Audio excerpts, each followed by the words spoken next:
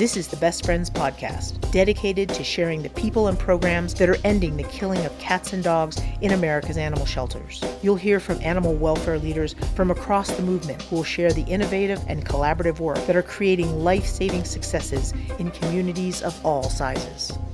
Hello and welcome to the Best Friends podcast. My name is John Dunn, and it is November the 5th.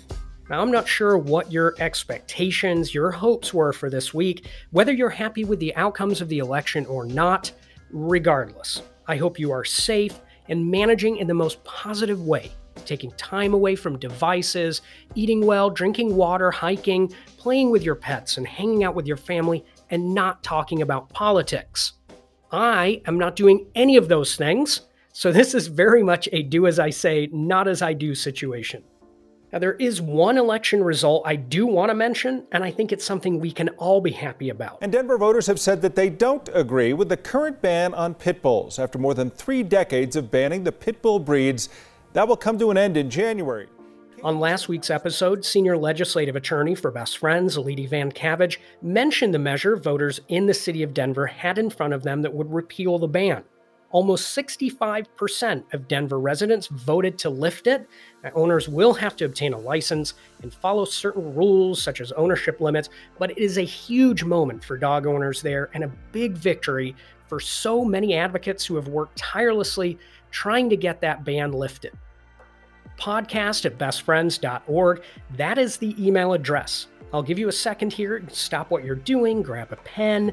If you're driving, definitely pull over. Safety first, please. Now, the reason it's important is that I will be interviewing the cat daddy himself, Jackson Galaxy, very soon. Super excited to have him as a guest. So we thought, hey, why don't we see what questions you'd like to ask Jackson Galaxy and get them answered? So again, podcast@bestfriends.org. My wife already submitted hers. It's related to litter box etiquette. I don't want to give it away, but it's a good one, and I can't wait to hear his answer. Again, your questions for Jackson Galaxy, podcast@bestfriends.org. For this week, we're also talking about cats, but in a different way, because we're talking about podcasting. Well, sort of, not really, kind of. The world of podcasting is crazy. There are so many podcasts, 1.5 million, I think. I mean, there are so many podcasts that only talk about podcasting. I mean, it would blow your mind. There are true crime podcasts, news, health, science. But what about podcasts that talk about saving the lives of animals in shelters? There aren't too many, but what we do have is good. Just a partial list of some that I like. The Alliance podcast from the Humane Rescue Alliance, the Animal Professionals podcast by my friend Chris Roy from Dubert. The Panhandle Animal Shelter in Idaho has one called People Are Animals Too, darn it. And then one of the best there is. You've tuned in to the Community Cats podcast. Ready? Let's go. The host, Stacy LeBaron, has been at it for a while. Tuesday's episode was number 376. Prolific. And it's not just about the numbers, though. The podcast offers great information from great guests. But as you'll learn, Stacy LeBaron is much more than just a podcast host, and the Community Cats podcast is much more than just a podcast. Stacy, it's a pleasure to meet you. It's great to meet you too, and thank you so much for letting me be on the show. I think you're in Vermont? I am. I do. I live in Warren, Vermont. So I moved up here about 7 years ago from Massachusetts. I ran an organization in Massachusetts for about 20 years. So yeah, I moved up here. I've never been to Vermont. Yeah, it's nice. It's green. Very green. Sounds great. Although you've got like a couple of weeks before it snows?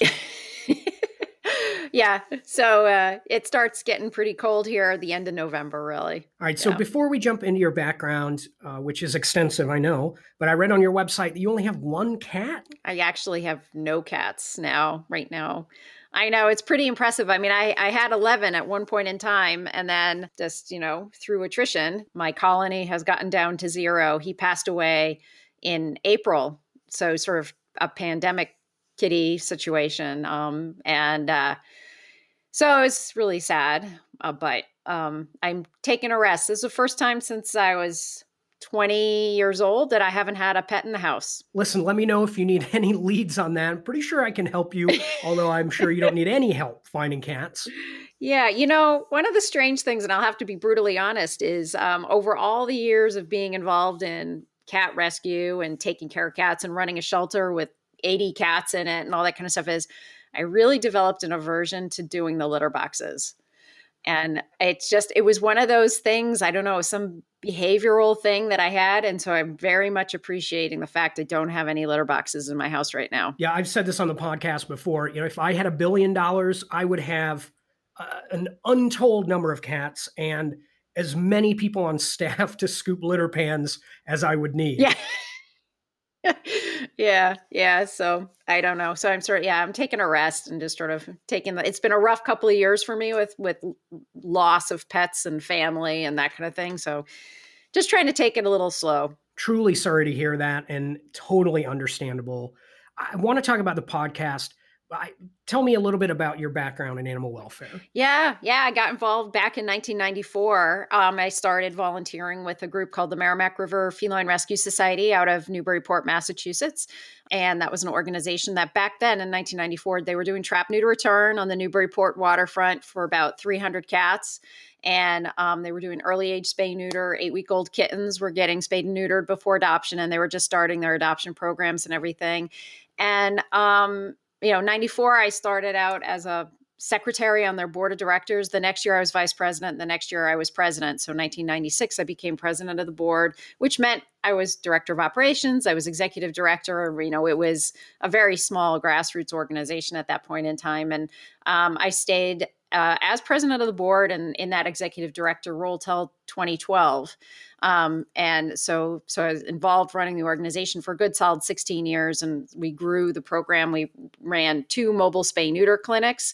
So we had 2 Catmobiles on the road, and so spay neutered over 60,000 cats that way, ran an adoption program, ran a sanctuary, free spay neuter for feral cats on Sundays. Pretty much any program that was out there and that I heard about, I felt like we needed to try it and do it. And, we all learn a lot of different lessons in this process. I mean, some are good and some are bad, but we kind of all need to learn them on our own for some reason. Like I can say, hey, I learned this lesson, maybe you shouldn't do this, but everybody always has to learn and discover on their own and sort of appreciate that.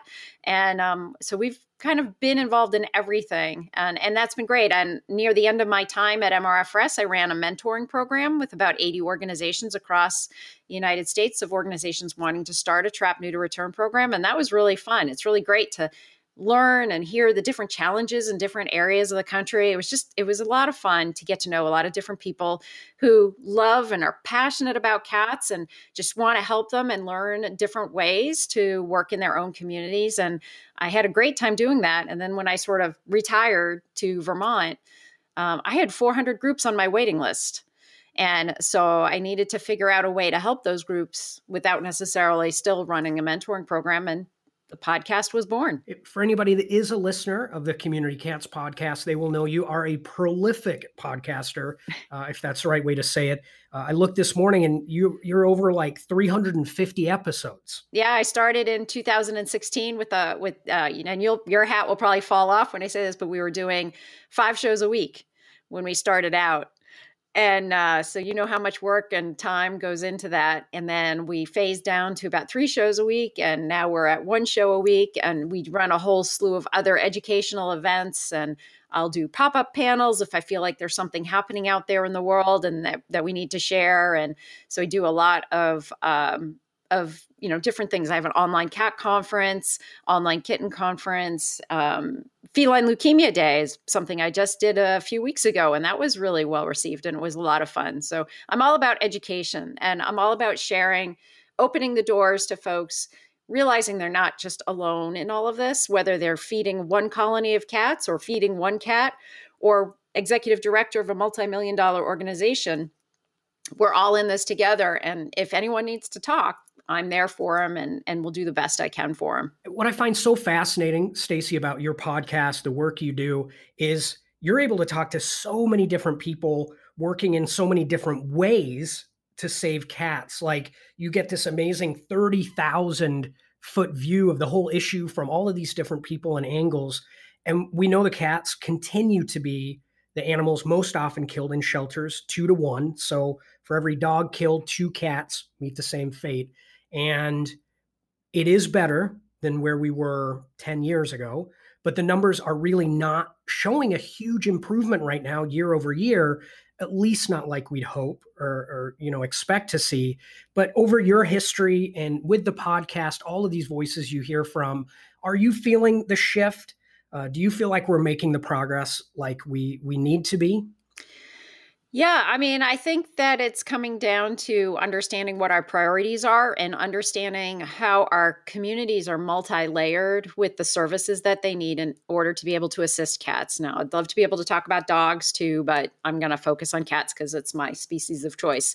But we have our toolkit of different opportunities, different types of programs, different types of services that we need multi-layered within our community in order to be successful to help those cats.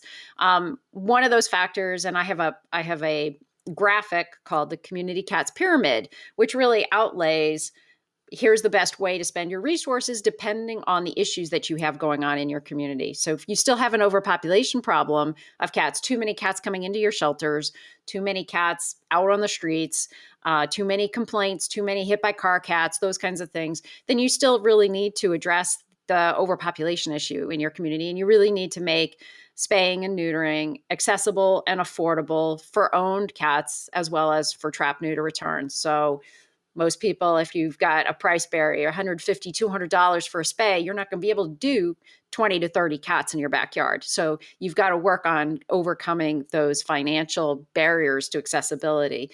But if your community is different and you have already a program in place that offers free spay neuter in your community, then maybe there's more conflict negotiation issues. Maybe there's more grassroots efforts that you need to do. So there are these different components in the community that's really going to be able to drill down and get those final numbers to a level where you aren't going to see the euthanasia happening in shelters that might not necessarily be required or necessary. So there really isn't a reason to kill in shelters. There is a reason to euthanize in shelters if there are cats that are in pain and suffering and have medical issues that just aren't resolvable. Then yes, there's a place for euthanasia for all of us. But with regards to treatable situations, there's a place that can resolve those issues in any community. But there's different stages and different levels that we all go through, and we just need to be able to analyze and see where we're at and work together collaboratively as organizations, because you might have a group in town that only bottle feeds neonatal kittens. Well, that's great. That's a wonderful service. We shouldn't expect them to be anything other than they are unless they want to be. But then we need to make sure we've got enough services in our other organizations to be able to be collaborative and also to work together to provide a synergy in that community so that then we aren't falling, the cats aren't falling through the cracks, really. So that's the way I look at communities in this holistic picture, and just trying to make sure that there's, no cat left behind is the reality, really. We had Dr. Kate Hurley on the podcast a few episodes ago from the Million Cat Challenge. And I talked about the struggles that I have on my local Nextdoor, that neighborhood app. And I don't think I'm alone in this, but I if I had a nickel, right, I could make a living just responding to people there.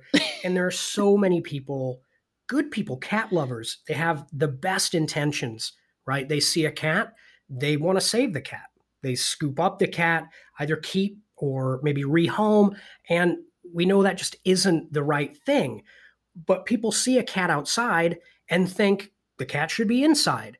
And while that is changing, I think we're getting the message out. Mm-hmm. I don't know that we're getting it out loud enough of what really is best for cats, even if that goes against what we may feel is best. Right. Yeah. Well, and also they need to learn how to look at that individual cat. I think we just equate too much cat stuff with dog stuff. We're used to having, dogs have licenses, dogs are on leashes, dogs are a controlled animal to a certain degree. Cats live a different kind of lifestyle than dogs. And we as humans need to be able to relate with them. Cats love hunting. Cats like independence. They want certain levels of stimulation and freedom and that kind of thing. And there are things that we can do from a visual standpoint, not touching, not going on, but we can visually determine whether those cats have somebody taking care of them, and are being looked after by the community in some way. Does the cat have an ear tip, the left snip on the left ear? Does the cat's coat and body weight, do they look good? Are their eyes running and goopy? Are they compromised? If they're compromised within the community, maybe they do need assistance. So there's a checklist that we all can share with our community members to be able to determine whether or not a cat is supported by the community in some way or not. And I mean, in my mind, if that cat's not sterilized, that's the first line of our defense, that we need to make sure that is happening. Sterilized, fixed, however you spayed or neutered, however you want to phrase it. So, that's obviously the tip, and the spaying and neutering is really important. There's a lot of flow charts out there that are really good about helping folks in the community understand, should I help? Should I not help? Should I feed? Should I not feed? If you've got 18-pound cat, waddling through your yard with a nice little left ear tip, I don't think you need to put food out for that cat. But, if you have a cat that is having running and goopy eyes and the coat doesn't look good and that kind of thing, maybe you do want to put some food out and do a bit of research to find out if there is someone caring for that cat. So I hope that makes sense. It does, absolutely. And, I still hate that we have to say to someone, what you're doing in your heart, you're saving the cat. But that really isn't helping to save the lives of cats. And, getting people to see the big picture, there's this kind of, oh, look, a cat on my doorstep. Let me save that cat. Oh, another cat on my doorstep. At what point do people think, or how can we help them understand, why are cats still showing up? Right. Well, and then looking at the resources that we spend with regards to animals. I mean, so as your income level goes up, the number of dogs you have go up. As your income level goes down, the number of cats you have goes up. So, cats are really pets of the poor. So what you want to do is make sure, in my mind, is really focusing to make sure that the resources are there. The veterinary, the wellness, the community support is there in those areas, so that folks can get the necessary assistance that they need for those cats. And I mean, if you're going to try and rehome cats, which may or may not be the right tact to take, but if you do, don't you want that cat spayed or neutered first? I mean, who wants to take an unneutered male into their house? Who wants to own an unneutered male cat? And most of the cats that are coming out of those communities aren't sterilized. So how can they live indoors? I mean, how do you have, an in-heat cat or an unneutered cat live in an indoor environment?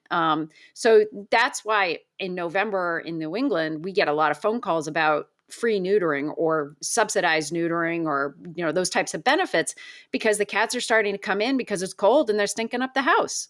And so, my focus is always on Adam and Eve. There's Adam living in one house and Eve is living in the other house. And I want to make sure that those guys are getting the necessary spaying and neutering, the vaccines that they need, ideally in some worlds, a microchip or some form of identification, a tip or something, so that then if they do happen to get let out or abandoned or whatever, they're not going to be adding kittens to that population, because kittens is really where the biggest mover of the needle is by not having kittens born out there.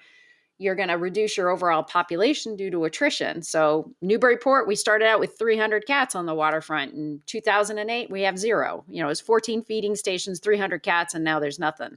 So you can reduce your overall cat population. And there are some cats that are outdoors there, but they're frequent flyers. They're chipped. They come to the shelter. We say, hey, Fluffy, how are you? Let's go back to, and then the community gets to know each other, and they know that Fluffy, belongs to so-and-so and that kind of thing. So there's a whole knowledge base that goes on in that. And it's good for you to know your neighbors. That's healthy. So you do need to reach out and get to know your neighbors, but we also have a big distrust of community and our community members at a certain level also. And that's a challenge too. Yeah, right. Get to know your neighbors. That's a whole other topic for a podcast. But you mentioned culture. You've had some great guests on your podcast that I think are really out there in the cat culture world that are also pushing the topic of saving lives. For example, I think of Mosho, the cat rapper, Mhm. and the culture thing, it's always something that just like twists my noodle. We love cats. Culturally, we love cats. The internet was built for cats, right? Instagram, CatCon. And, if we can get people lined around the block for CatCon, a cat convention, can we get all of these people engaged with the cause of cats being killed in shelters? Right, right. Well, and I think goes back into that believing in yourself and believing that you can be empowered to make change. So, one of the best things that's come out of COVID, for right or wrong, but the hashtag stay home and foster campaign, that was something that was very tangible to an individual saying, I can do this to help an animal. And this was my, individual volunteer opportunity that I could do. It was simple, it was clear, it was focused, and it wasn't like, well, we need to change the policy for how cats are spayed and neutered or whatever. It was a very clear and focused ask. And I think that has helped change a mindset. So there are a lot of individuals out there, Mosho's one of them, Jackson Galaxy, many other.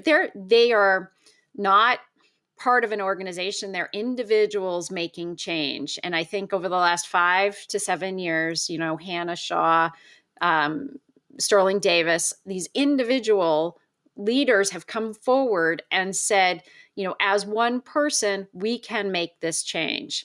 And so we're not falling back and depending upon organizations for making that change. And I mean, there certainly is a role for organizations, but I think that these role models are really good for the individuals that are out there because the cat world can be very isolating.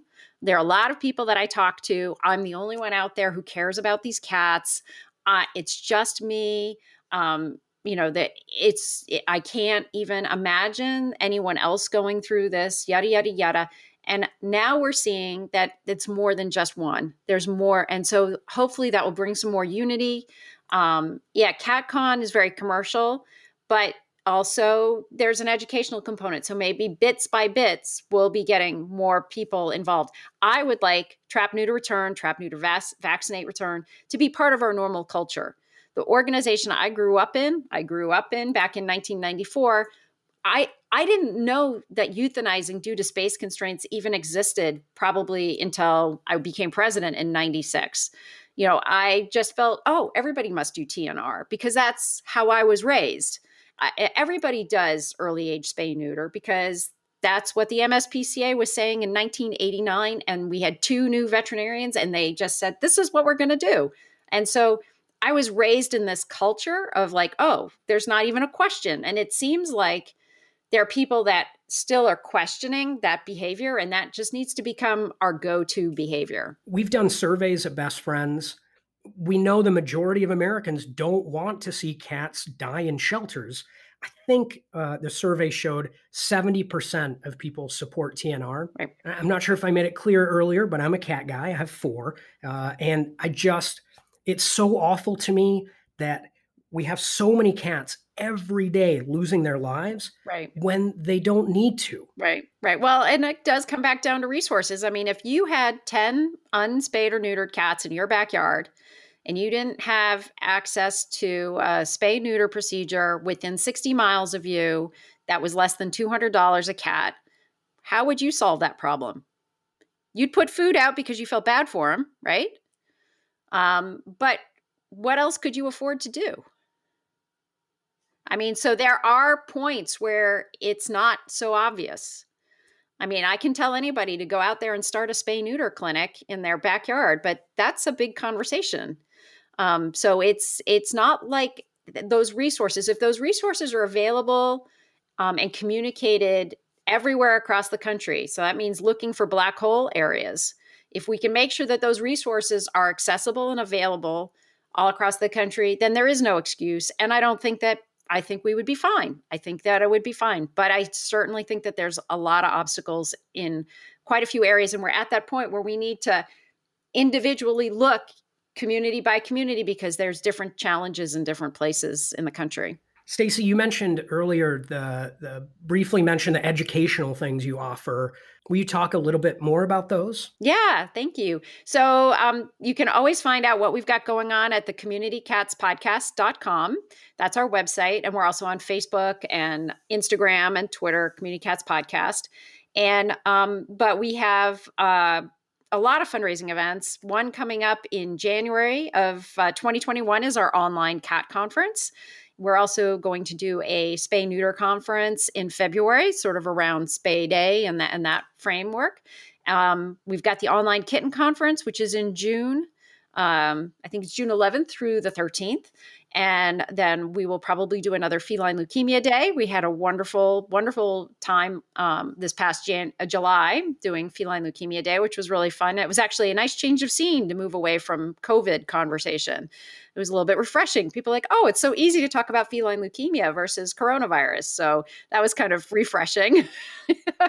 But we're always doing, and we do a trapper certification program with neighborhood cats. We have something going on at all times. And we do have a community cats grants program. I'm not sure if you know about that, John. So we work with nonprofits. They submit a very short application, and they work with us for 3 months doing a fundraising initiative. And if they raise up to $1,000, we have grant money that will cover another $1,000 to help support their spay neuter efforts. Most of our organizations have annual budgets of under $100,000 a year, sometimes even below that. So they're very small grassroots organizations. And we really want to help encourage them to do fundraising specifically for spaying and neutering, because so much fundraising time and effort goes into adoptions and, kittens and all that kind of stuff, which is all great. They all have their place.